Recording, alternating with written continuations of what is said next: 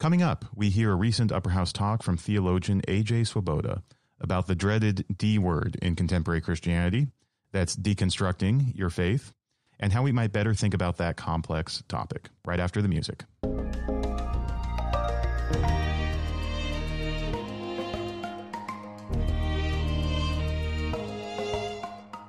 Welcome to the Upwards Podcast, an initiative of Upper House on the campus of University of Wisconsin-Madison. Through conversations with thinkers, scholars, and leaders, we explore the life of the mind and the questions of the soul to enrich our university, our community, and the church.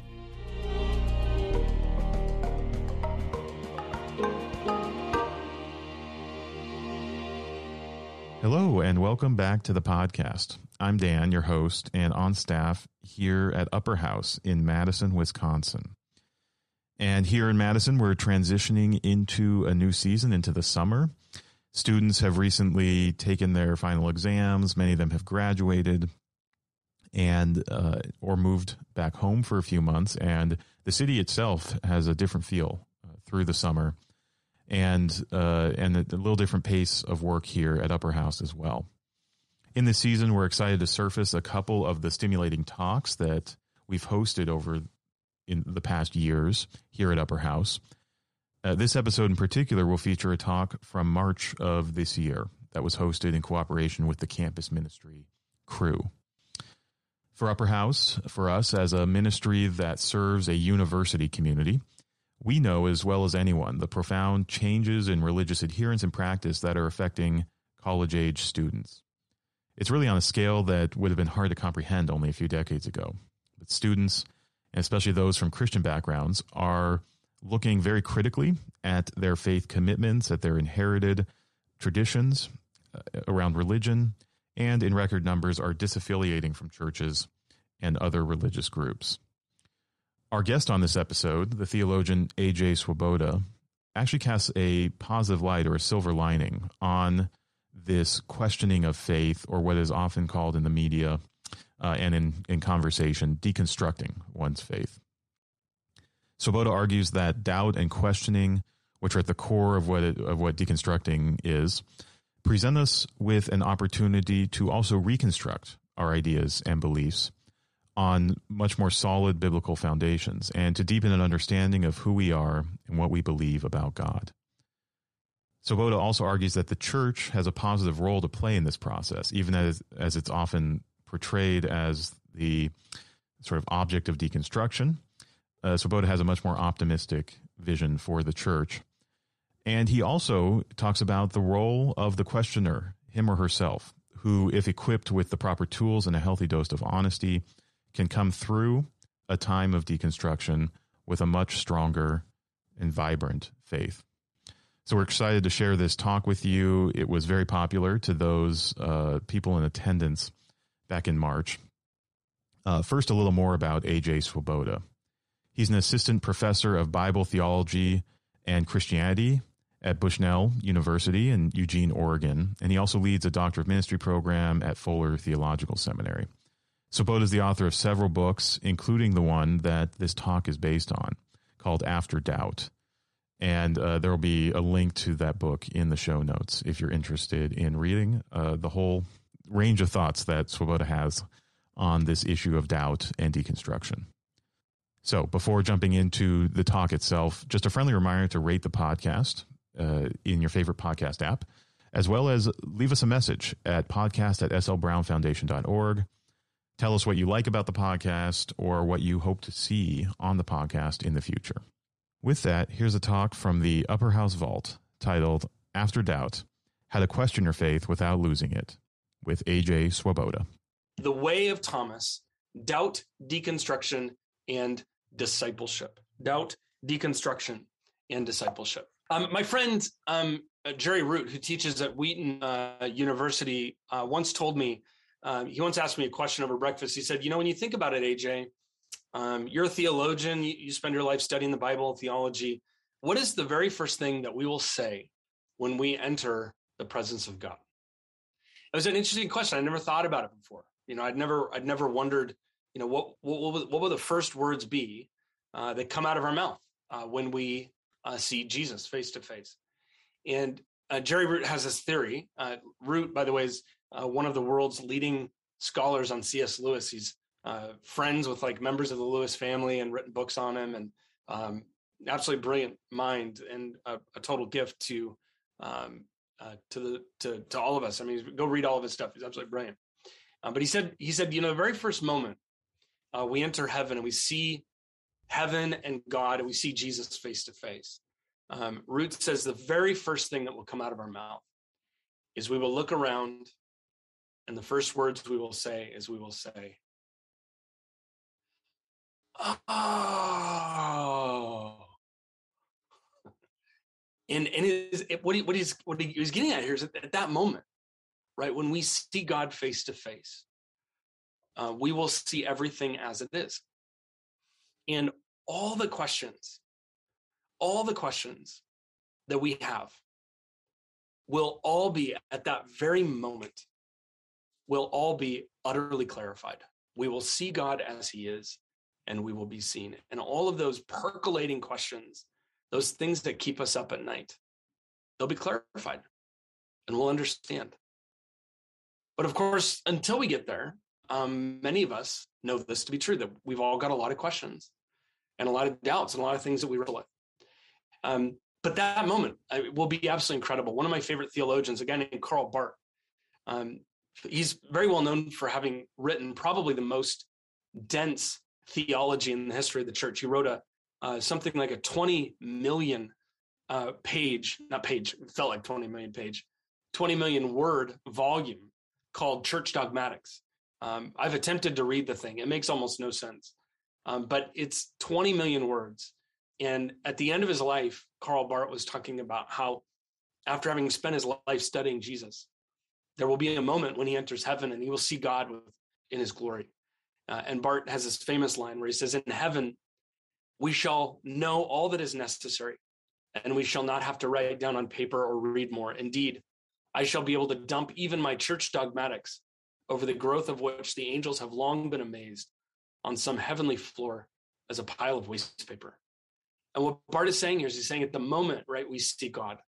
At the moment we see him face to face, all of our theology, all of our thoughts will be like waste paper on heaven's floor. Because those theologies, those ideas will be nothing in the presence of God. We won't need theology more because we'll see God face to face. One of my favorite authors is a woman named Madeleine L'Engle. She wrote a book called The Irrational Season, and she sums up what the Christian life is all about. She's talking about marriage, and she says, when you marry somebody, you really don't know who you're marrying until a few weeks or months after you've been married. You look at the person like, what in the world did I do? And it takes a lifetime, right? In the words of Madeleine L'Engle, it takes a lifetime to learn somebody. It takes a lifetime to learn someone. None of us know somebody immediately. It takes a life to get to know somebody. And in a way, all these sort of introductory images, I'm sort of leading you in a direction here. And that is that before heaven, before we see Jesus face to face, we are all fumbling along, trying to experience and know and learn about God. But until then, it's a journey. It's a long journey.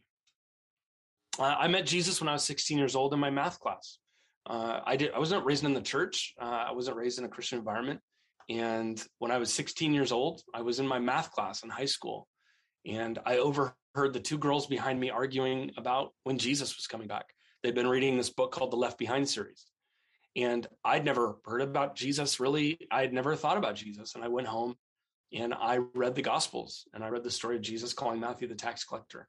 And I had a visceral, life-changing experience with the living Christ, with Jesus, that has utterly turned my life upside down. And I can say, since I was 16 years old, I'm 41. In fact, guys, I got news for you. This is how important this talk is. It's actually my birthday today. I'm 41 years old. That's how important being with you is. That's from 16 to 41. From 16 to 41. I have made mistake after mistake. I've learned about God and realized, oh my gosh, I was wrong, been off. It has taken a lifetime to learn about Jesus. And I'm only halfway there. And so I want to start by introducing you to a concept, okay? And again, we're going to talk about doubt and deconstruction before we look at the text. I want to introduce you to a concept that I've been working on for quite some time now, that is kind of the cornerstone of a lot of the work that I'm doing, which is, as an undergraduate professor, the majority of my work as a professor is working with students who come to university and have a ton of questions about God, the Bible, and faith. And they basically have had nobody to talk to about those questions.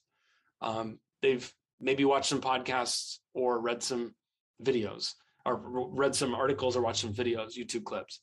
But by and large, my life has been devoted to helping students think through the questions that we have. So I want to introduce you to something called the theological journey. And here's the idea.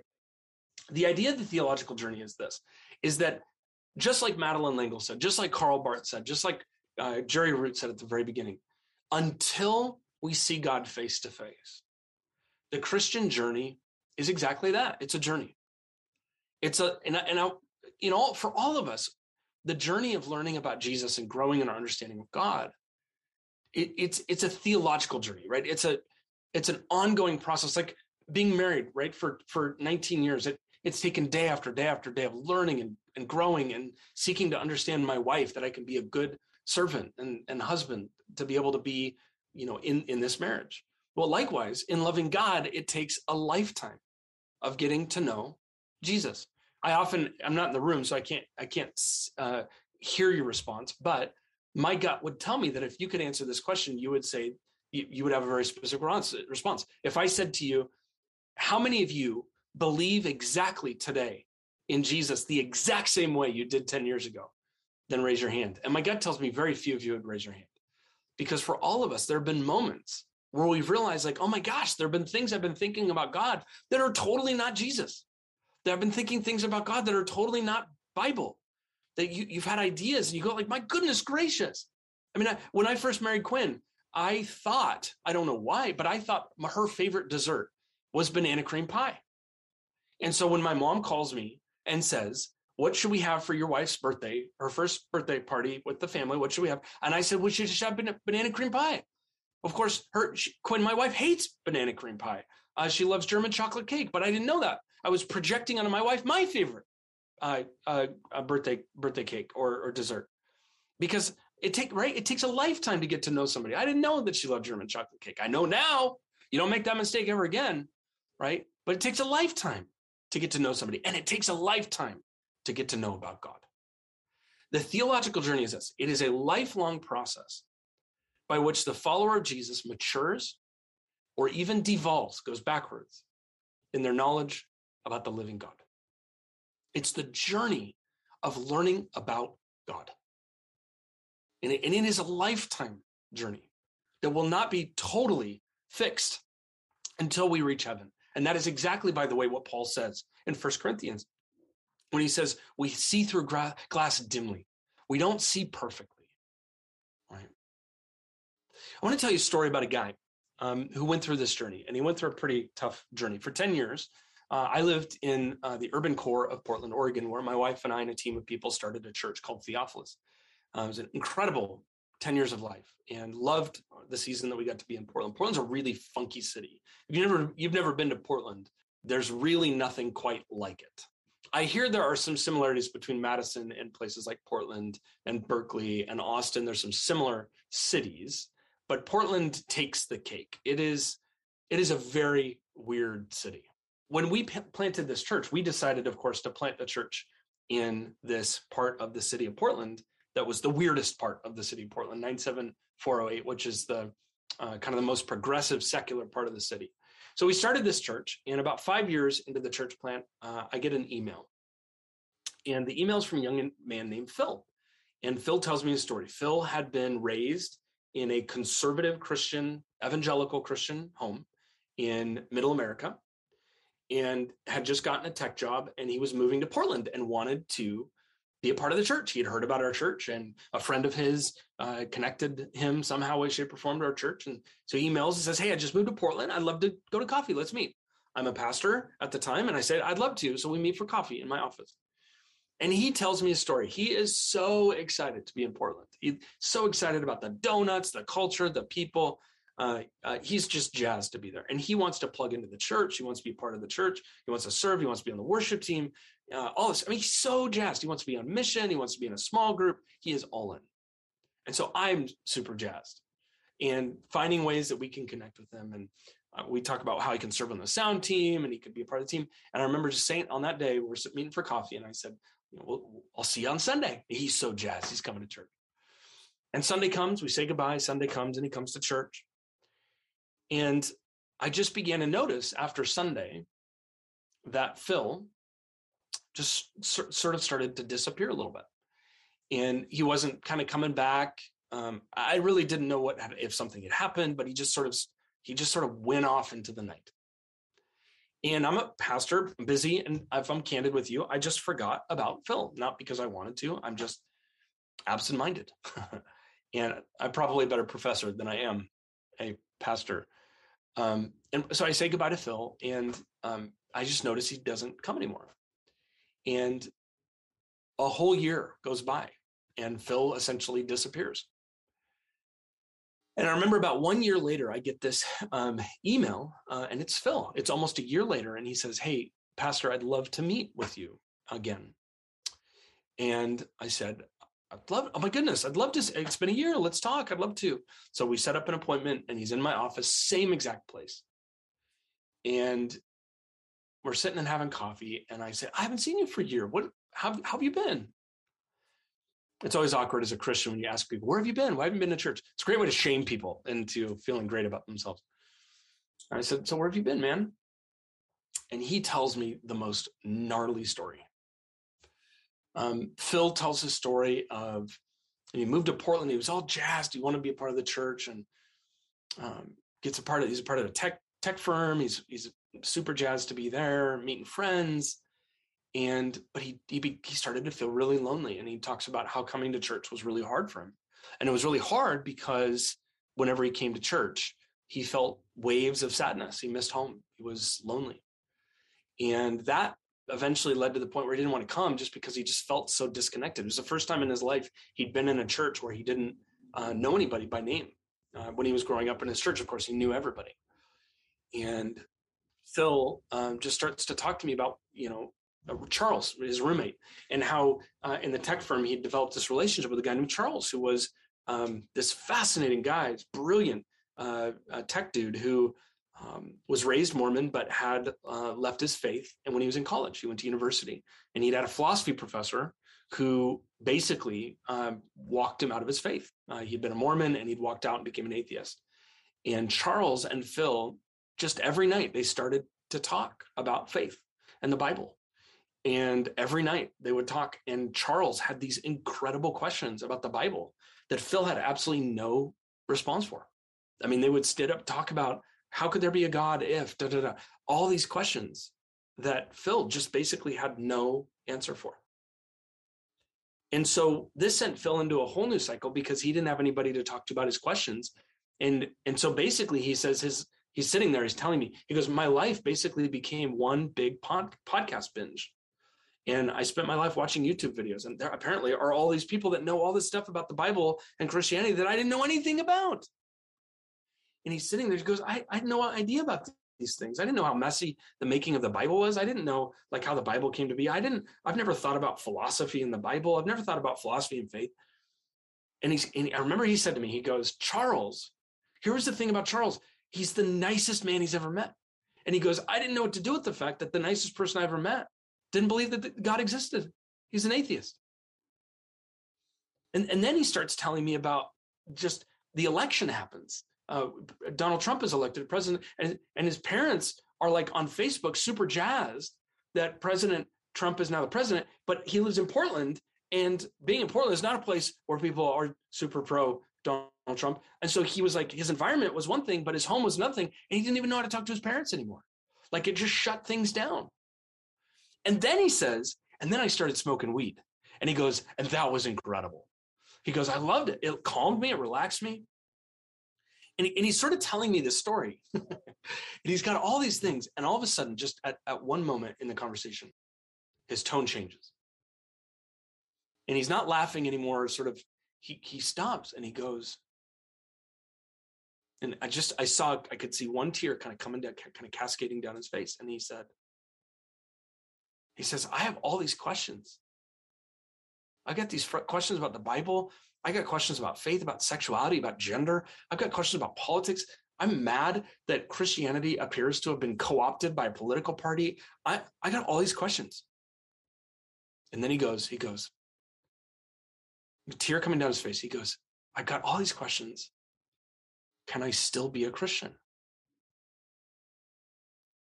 And at that moment, when those words come out of his mouth, it dawned on me. I mean, I realized I'm not talking to a person. I'm talking to a generation. I'm talking to a generation of people who have all of these huge questions and wonder, can I still follow Jesus with all this stuff? And I remember just sitting with Phil and for the next hour, just like processing. I mean, the long story is I spent the last 5 years after that walking with Phil and just being his friend as he went through the full-on deconstruction process. And I got to tell you, as a pastor, one of the hard things about walking with people in deconstruction is how many coffee appointments they need. Number one, I think I developed some sort of major illness, the amount of coffee I had with this guy. But secondarily, I just couldn't keep up. He wanted to talk all the time. 5 years, I just gave myself to him. And the end result is this guy. It's not a happy, clappy, perfect ending. But Phil graduated from Portland State University with a philosophy degree. He is walking with Jesus right now. He loves God with all of his heart, and he wants to be a philosopher for Jesus. And it's an absolutely beautiful story. But I got to tell you, it was really hard. And Phil walked through what we generally call the deconstruction process. And it is this season of asking really big questions about your faith. And that is what I want to talk about for a few minutes. Is I want to ask, is it possible to question your faith and not lose it? And what I want to suggest tonight is that for many of us, we may be in the middle of it. We may go through it. But what I want to suggest to you tonight is this. If Jesus Christ is powerful enough to save us from our sin, then he is also powerful enough to save us in our doubts. It turns out in the Bible that we have a story about somebody that walks through something like this. It's not the exact same. It's not perfect A for A, apple to apple delineation. And for any kind of theologian, Bible people in the room, you can poke some holes in making a connection between Phil and what I'm going to tell you. But I actually want to suggest to you that there is a biblical story about a man named Thomas that is eerily similar in scope to the story of Phil. It's not the exact same, but it's very similar. And it's a story of a man named Thomas. Now, I want to be careful. Some of you hear the name Thomas and you immediately call him Doubting Thomas. And I understand many of us have been raised in church environments where he's been called Doubting Thomas. The only problem with that is the Bible. Nowhere in the Bible is he called Doubting Thomas. That's a name that he has not earned. Does he doubt? Yes. But he is not called Doubting Thomas. His name is Thomas. And what we know about Thomas is that Thomas has followed Jesus for 3 years. And immediately after Jesus' death on a Friday and resurrection on a Sunday, Thomas goes through what we might call an existential crisis. I almost want to call it deconstruction, but it's certainly doubt. And this is how the story goes. Now, Thomas, also known as Didymus, one of the 12, meaning the 12 disciples, was not with the disciples when Jesus came. I want to pause for just a moment and make a comment about that very first line that you see there. Thomas was not in the room when Jesus resurrected. Now, that's a very interesting comment that John makes. This is masterful storytelling, by the way. The way John is narrating the story, it's absolutely brilliant the way he tells the story. He catches every little nuance and just wrings it of every single detail that he can in order to make a point. But he starts the whole story by saying Thomas wasn't in the room when Jesus shows up. For me, again, I've spent 25 years serving college students as a college pastor for 10 years at the University of Oregon, 10 years as a church planter, now as an academic. I spent a lot of time with college students. And I often tell college students, Billy Graham, right, the famous evangelist, and Osama bin Laden, the mastermind between 9/11. Billy Graham and Osama bin Laden, they have one thing in common. One thing in common. You know what it is? They both claim to have had their first major religious experience when they were freshmen in college. And as you can tell from both their stories, who you are becoming in college is a very big part of your story. What happens in college is very instrumental in the rest of your life. And I've spent a lot of time with college students, and I've just noticed that for a lot of college students who walk through doubt, or they go through the deconstruction experience, and I think this is universal, it's not just college students, but is that for many people who are going to walk through doubt and deconstruction, who are going to question their faith or begin to dismantle their faith, and to deconstruct Christianity or deconstruct faith means to question it, right? To sort of tear it apart and get it down to the basis, is that both of those experiences often have the same root experience. And the root experience is at some point along the way, feeling like you have missed out on something. And it could be a ton of things. For example, it could be you graduate from college and you didn't get married yet. And you feel like, oh my gosh, everybody else is getting married. It could be the experience of you get cancer, but nobody else does. It could be the experience of everybody else seems to be able to have babies, but you can't have babies. If whatever experience it is, it may be that other people seem to have, they get all the internships, they get all the money, they get all the opportunities, but you're not getting nothing. And I see that in Thomas's story, that's one of the core experiences that Thomas has. He wasn't there. You and I, we have a word for this, right? We call it FOMO, fear of missing out. Thomas wasn't there when Jesus showed up. And I'm totally convinced, I'm completely convinced that experience of not having been in the room has caused him to sort of pull back. He goes, well, I didn't get to experience that. And so he wasn't there, FOMO, he missed out. So the other disciples, we'll keep going. So the other disciples told Thomas, we have seen the Lord. And you've got to love the exclamation point. I mean, they're jazzed. Imagine the jealousy that Thomas is feeling. But Thomas said to them, unless I see nail marks in his hands and put my finger where the nails were and put my hands into his side, I will not believe. And when you read the commentaries on what's taking place in that one little verse there, what Thomas seems to be saying is he's now reframing his faith in such a way where he's saying, I'll believe as long as da, da, da, da, da. Right? He uses the word, unless I see the nail marks. He's putting, what's he doing? Translate that to our moment. He's putting contractual boundaries around what he's willing to believe in order to follow Jesus. In marriage, right? When you get married to somebody, you basically say to the person, you say, I do, which is your way of saying yes to all of you, right? Not just the parts that you like. And when you marry somebody, right, true marriage is loving somebody for who they are. It's not loving for somebody for what they give you. And when you marry somebody, you're all in. I mean, it's like, I'm all in. But what we often do with Jesus is we don't say to Jesus, I'm all in no matter what. We do what Thomas does right here. We say, I'll be in as long as, da, da, da, da, da. I'll be in as long as, unless I can touch your hands. If I can touch your hands, then I'll follow and believe. And what Thomas is doing here is he's putting contractual boundaries to what discipleship would look like. He was saying, I will follow you so long as I can touch your hands. I can touch your side. And we do that all the time. I will follow you, Jesus, as long as I get married by the time I'm 22. I will follow you, Jesus, as long as you get rid of my sexual desire that I've wrestled with since I was a teenager. God, I will love you and I will follow you as long as, and we put boundaries around Jesus. And friends, when we do that, that's not a marriage. That's not a marriage. What we're doing when we do that is it's a prenuptial agreement. It's saying, I will love you as long as, ... Marriage is loving somebody for who they are. Thomas, at this moment, is saying, I'll love you if. I call it, my students are awesome. At the end of every semester, I have 2 weeks where the students get to ask any question that they want, no holds barred, anything. And it's very common that I'll hear students say something like this.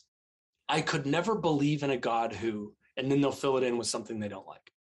I could never believe in a God who thinks that way about salvation. I could never believe in a God who created hell. I could never believe in a God who thinks that way about sexuality or gender or something like that. I could never believe in a God who. And essentially what's happening is we're saying God will love you as long as you are like us. That's essentially what we're saying, is we're saying, God, we will love you as long as you're sensible to us and reasonable, and you are what we want you to be. But that's not loving God. Loving God is loving God for who God is, not for who we want God to be. Reinhold Niebuhr, that famous theologian, says that's the perennial problem in the Christian faith, is that God maybe made us in his image. Maybe he did make us in his image, and he did. But the problem is God made us in his image. We're really good at returning the favor. We love God so long as God looks like us. What Thomas is doing here is he's putting parameters. He's saying, I will believe if. And for Thomas, it becomes a problem. So look at the way Jesus responds. Just vintage Jesus here. Just vintage Jesus. Look at the way Jesus responds. A week later, his disciples were in a house again, and Thomas was with them. Though the doors were locked. By the way, notice, where is Thomas now? Thomas is now among the disciples, and I can tell you exactly why. He missed the first time. He's not going to miss the second time. Jesus is resurrected. He's not going to miss again.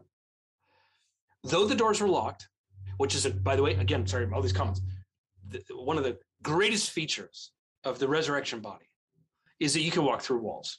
It's one of the absolute coolest features of the resurrection body, and we will get to walk through walls. If you're not excited about the new heaven and the new earth, you have not reflected enough on the walking through wall reality that will be yours in Christ. Though the doors were locked, Jesus came and stood among them, and he says, peace be with you. Then he said to Thomas, put your finger here. See my hands. Reach out your hand, put it in my side. Stop doubting and believe.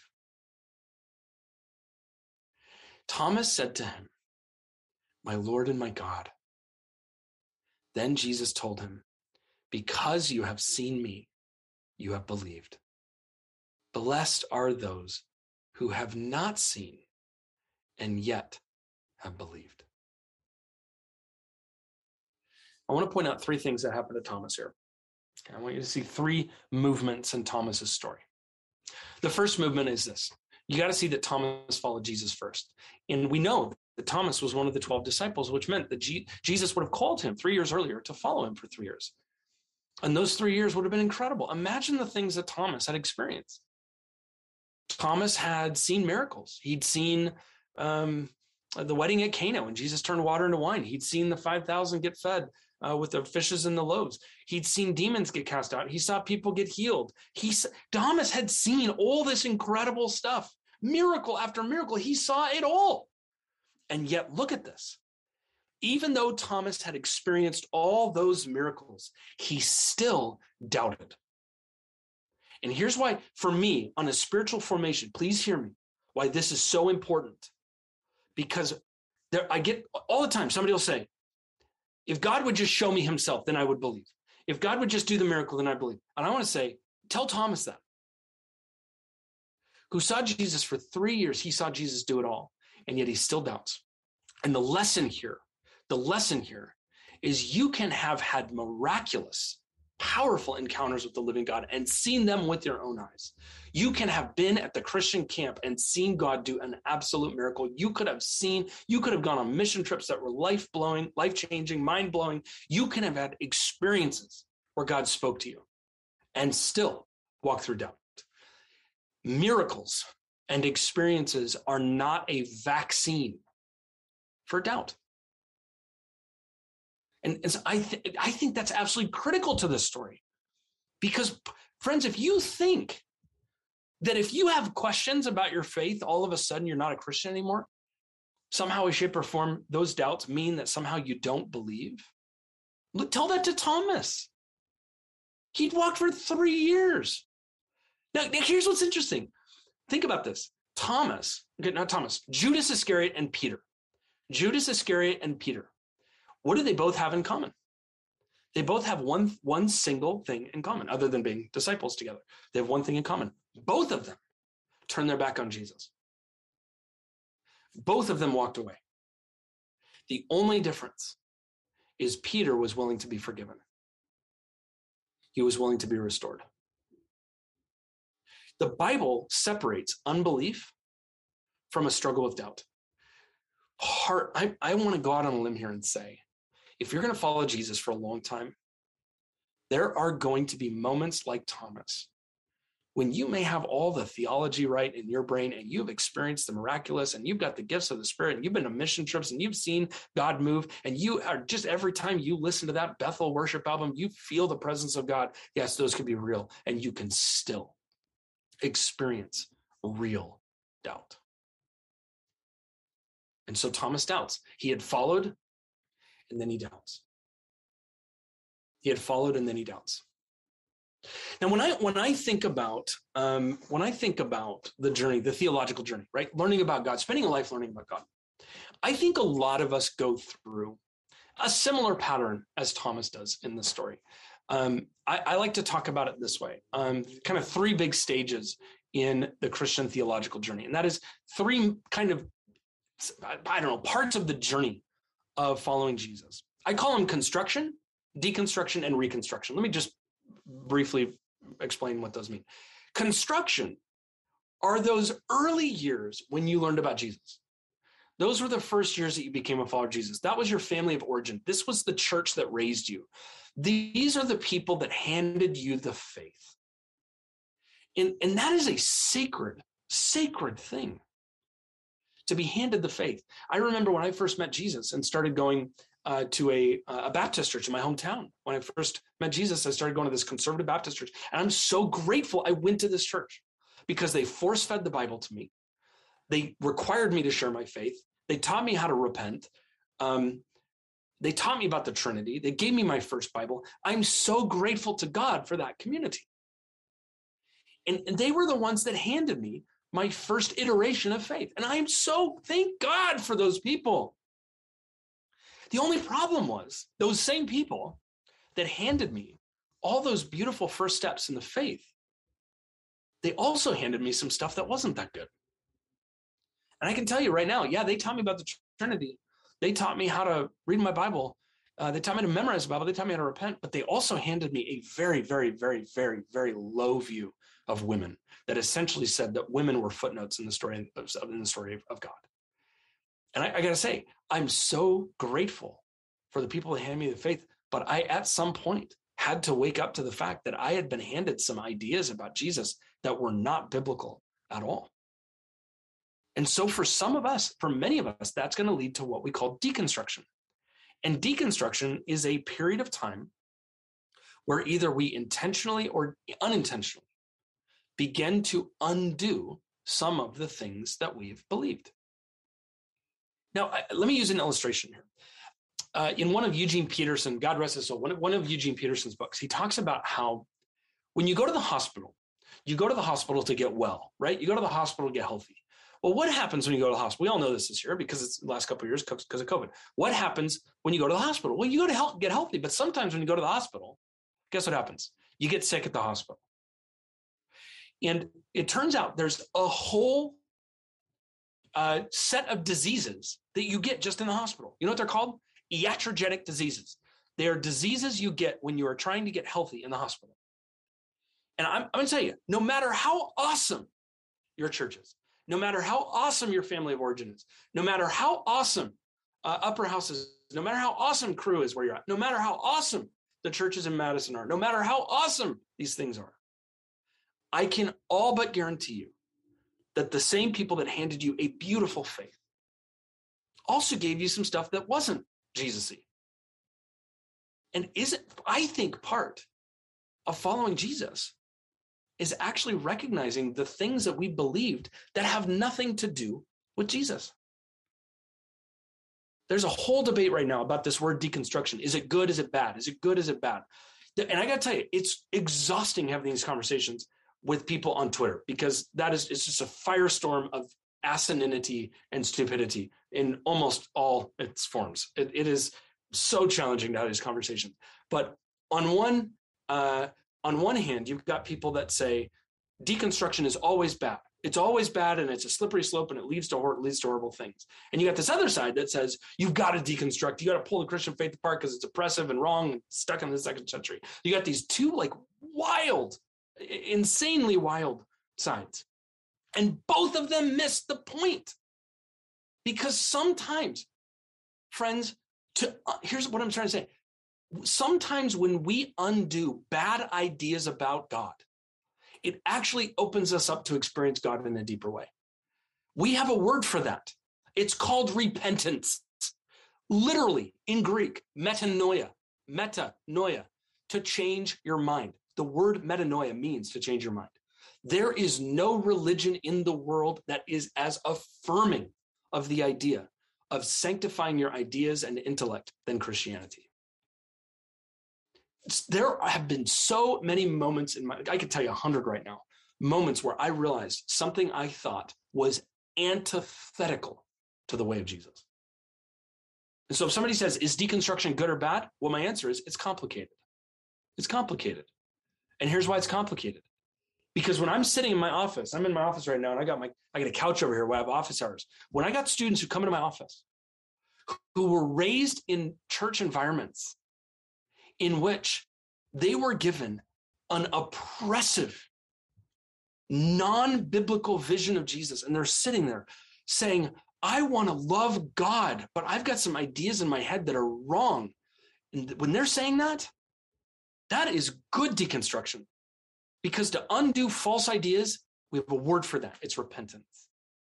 And I got to tell you, a lot of my students are not deconstructing the gospel or Jesus. They are deconstructing bad theology. And when you deconstruct bad theology, you are just making the way for the Holy Spirit to renew your heart and your soul. Go read 2 Corinthians when Paul talks about chapter 7 and 8. He says, we do spiritual warfare by dealing with the stronghold of what is up here. And it's a wild thing to think about that spiritual warfare has something to do with the brain. It has a ton to do with the brain because the ideas that we have in our brain really do affect us. Is deconstruction good or bad? Well, I would say sometimes it's really, really good. If the ideas that we believe are not Jesus and not Bible, they need to be deconstructed. I mean, for heaven's sake, Jesus deconstructed. When Jesus is with the religious leaders and he's like, you have heard it said, da, da, da, da. But I say to you, da, da, da, da. I'm doing my best rabbi impersonation here. That, my friend, is deconstruction. He is deconstructing bad religious ideas and proclaiming that he is the truth. Martin Luther, the founder of the Protestant Reformation, deconstructed elements of the faith tradition he'd been raised in order to present the gospel in a new and fresh way.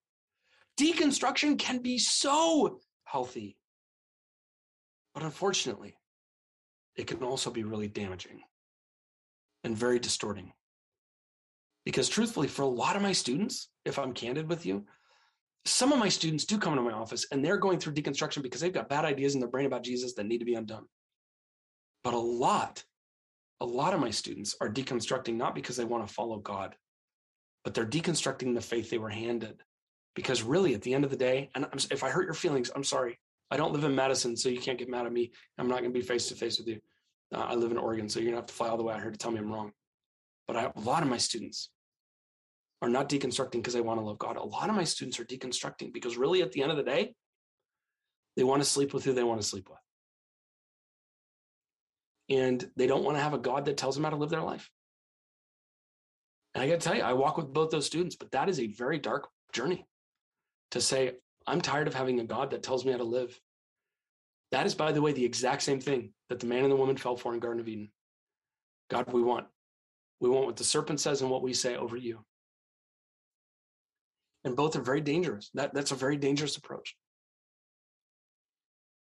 The truth is, deconstruction, though, is not the end. There's a third part of this journey that we call reconstruction. And I love that you guys are going to be talking about this. You're having a group to talk about this. Reconstruction is when you come back to the faith. It's the prodigal returning home. And for so many people that are going through deconstruction, they assume that's the end of the story. And it's not the end of the story. It is not the end of the story.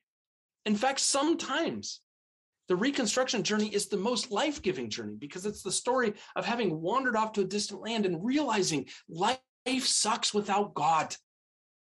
It really does. I spent the first 16 years of my life every night putting my head on my pillow, wondering if there was a God who loved me and cared for me when my father had left and my mom was a single mom trying to parent me. And I'm telling you right now, I have lived my life without God and I have lived life with God. And life is so much better with God. In that moment of coming back, I was just meeting this last week with a woman who is going through the reconstruction journey, and she's coming back to her faith with such joy and open-handedness. She's returning to her first love. She's Peter coming back to Jesus. She's Thomas worshiping. You know, there's a line in C.S. Lewis where he's talking about his wife who passed away, Joy, who died of cancer.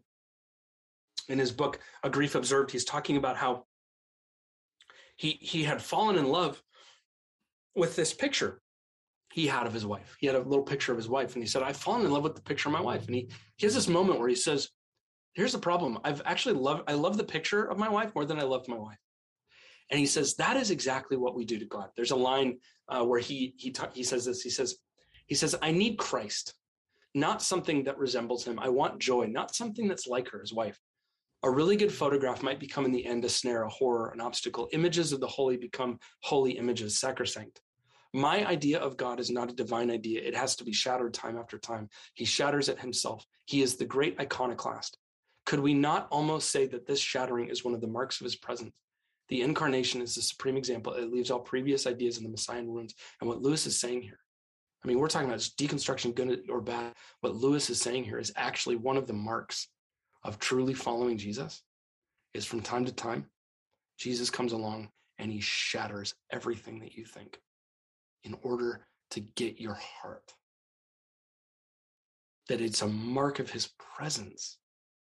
Sometimes we need to go through deconstruction because the image that we've had of Jesus isn't about Jesus. The third thing that happens to Thomas is he returns to Jesus. Actually, to me, more theologically accurate, Jesus returns to Thomas. And you gotta look at how he does it. Look at these details. I mean, this is just astounding to me. First thing, a week later, his disciples were in the house. You gotta just love Jesus for his timing, because he doesn't rush off to fix Thomas's doubt. There's a line in Dallas Willard where he says sometimes when you look at the Lazarus story, right? When Jesus finds out Lazarus has died, he waits a whole week before he goes and shows up to Lazarus's home where his friend has died. And there's a part in Dallas Willard where he says, from time to time, Jesus lets us stew. I love that word, stew. He lets us stew in our struggles. And he says this because sometimes in stewing over our struggles, our doubts, our problems, our issues, our questions, sometimes in stewing, it makes us deeper people. It kills me right now. This is just in general, this kill me is, even 20 years ago when I was a kid, if I was in college and I had like some theological question, right? I had some big question about God. Right? If I had some question about sexuality or something like that, when I was in college, what you'd have to do is crazy. This is a different world. You have to do? It's crazy. If you had a question about God, you'd have to pray. You'd have to read your Bible. You'd have to talk to people in your church, right? You'd have to go to your John MacArthur study Bible. You'd have to do some research. We didn't have Bible Project videos to fix everything for us. You just had to struggle with it. And now I'm going to tell you right now, you know who pastors more people in America right now than anybody else? The biggest name pastor that nobody knows about, who pastors more people than anybody in America right now. You know who it is? It's Siri.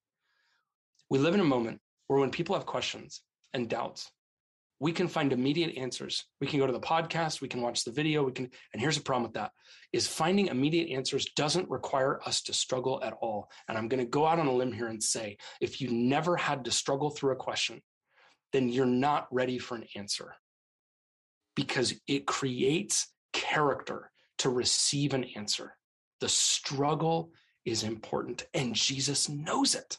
He waits a whole week. And then when he does come, look at this. He lets Thomas touch him. I'm struck. What does Jesus not do to fix Thomas's doubt? He doesn't give him a YouTube clip. He doesn't give him a Gospel Coalition article. He doesn't give him the latest N.T. Wright book, he gives him himself, his body. He touches him. He lets Thomas touch him. Now, I've walked with probably 100 people who've walked through deconstruction. Some of you are like, wow, maybe you're the problem. I'm not the problem. I just work with a lot of college students. Okay, so back off. I've worked with a lot of college students. And I will say across the board that when someone is walking through deconstruction, they are not looking for an answer. They are looking for a friend.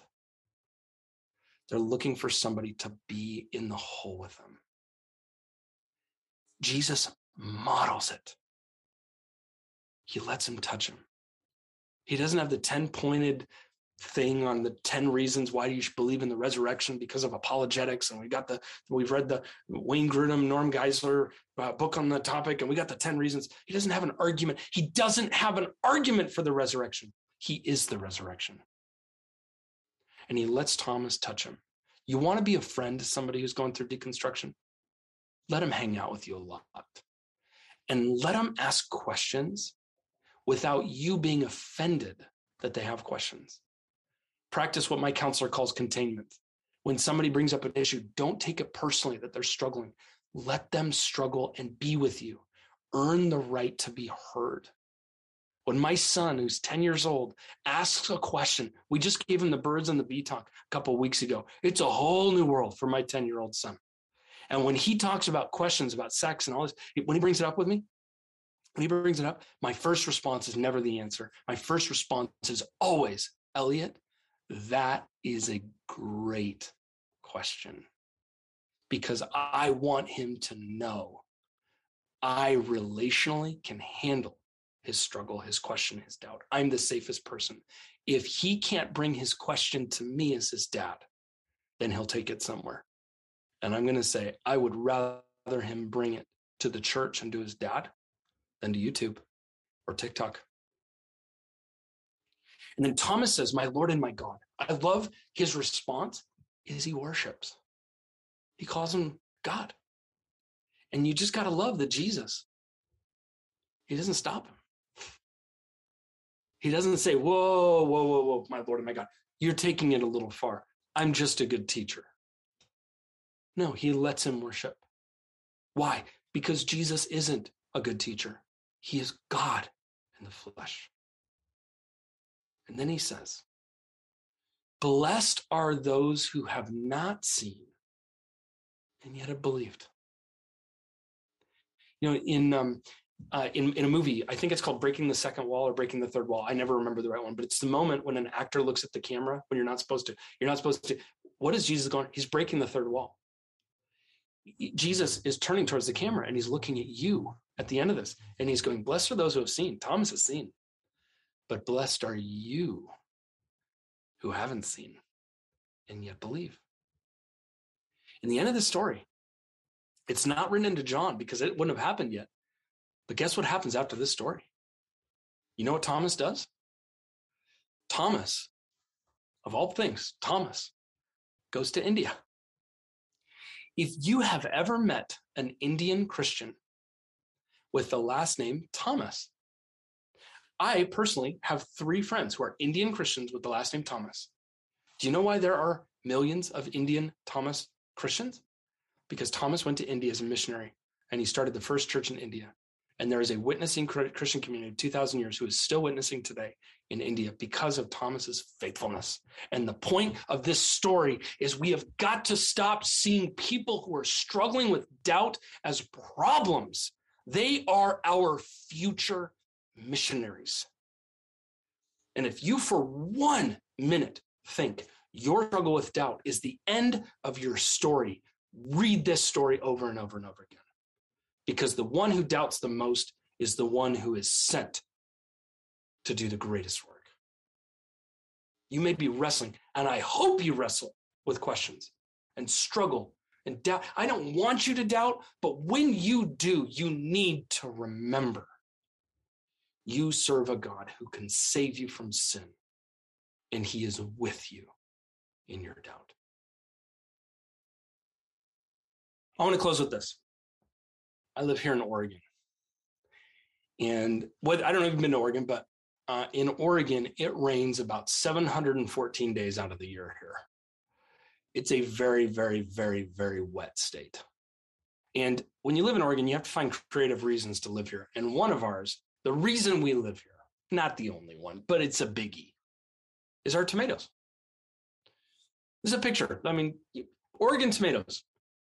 If you've never had an Oregon tomato in the summer, a vine ripened Oregon tomato, I strongly doubt your salvation. I'm not convinced you know Jesus yet. Our tomatoes, we're a weird state, man, but our tomatoes are proof of God's existence. I've never met somebody who's eaten an Oregon tomato and afterwards said, yeah, there's no God. Because you can't. I mean, they're just unbelievable. Okay. And in the summertime, here's what I think. Here's what I think. I'm going to make a final point here. I see a lot of people right now deconstructing their faith. I think a lot of people are like, everybody's walking away from Jesus. Everybody's walking away from Jesus. And I want to suggest that not everybody who's deconstructing or doubting is walking away from Jesus. I want to suggest that some of them are actually trying to find Jesus. Because here's what happens in the summer. When I serve these tomatoes, we'll have friends come over for dinner in the summer, and we have an urban farm, and when we set the table and I'll bring these tomatoes out and I'll serve them, there will always be somebody at the table who will say, I don't like tomatoes. And I'll say, oh, you haven't had tomatoes. And I'll take the tomato and I will serve them, and I will require them to eat, and they will eat the Oregon tomato.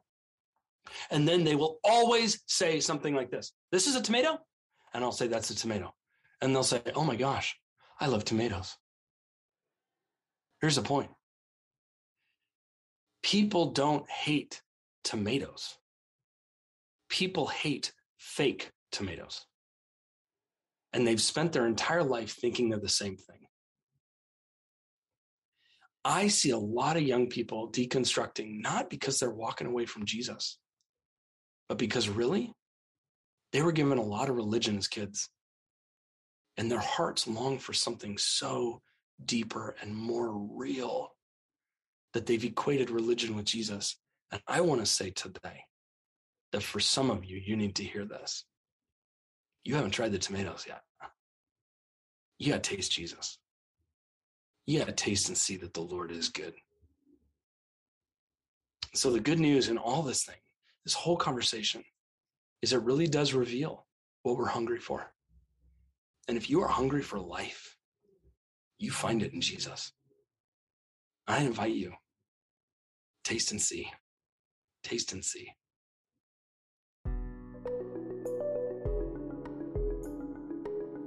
The Upwards podcast is supported by the Stephen and Laurel Brown Foundation. It is produced at Upper House in Madison, Wisconsin. Music by Micah Bear, audio engineering by Andy Johnson, and graphic design by Madeline Ramsey. Follow us on social media, including Facebook, Instagram, Twitter, and LinkedIn, with the handle @UpperHouseUW.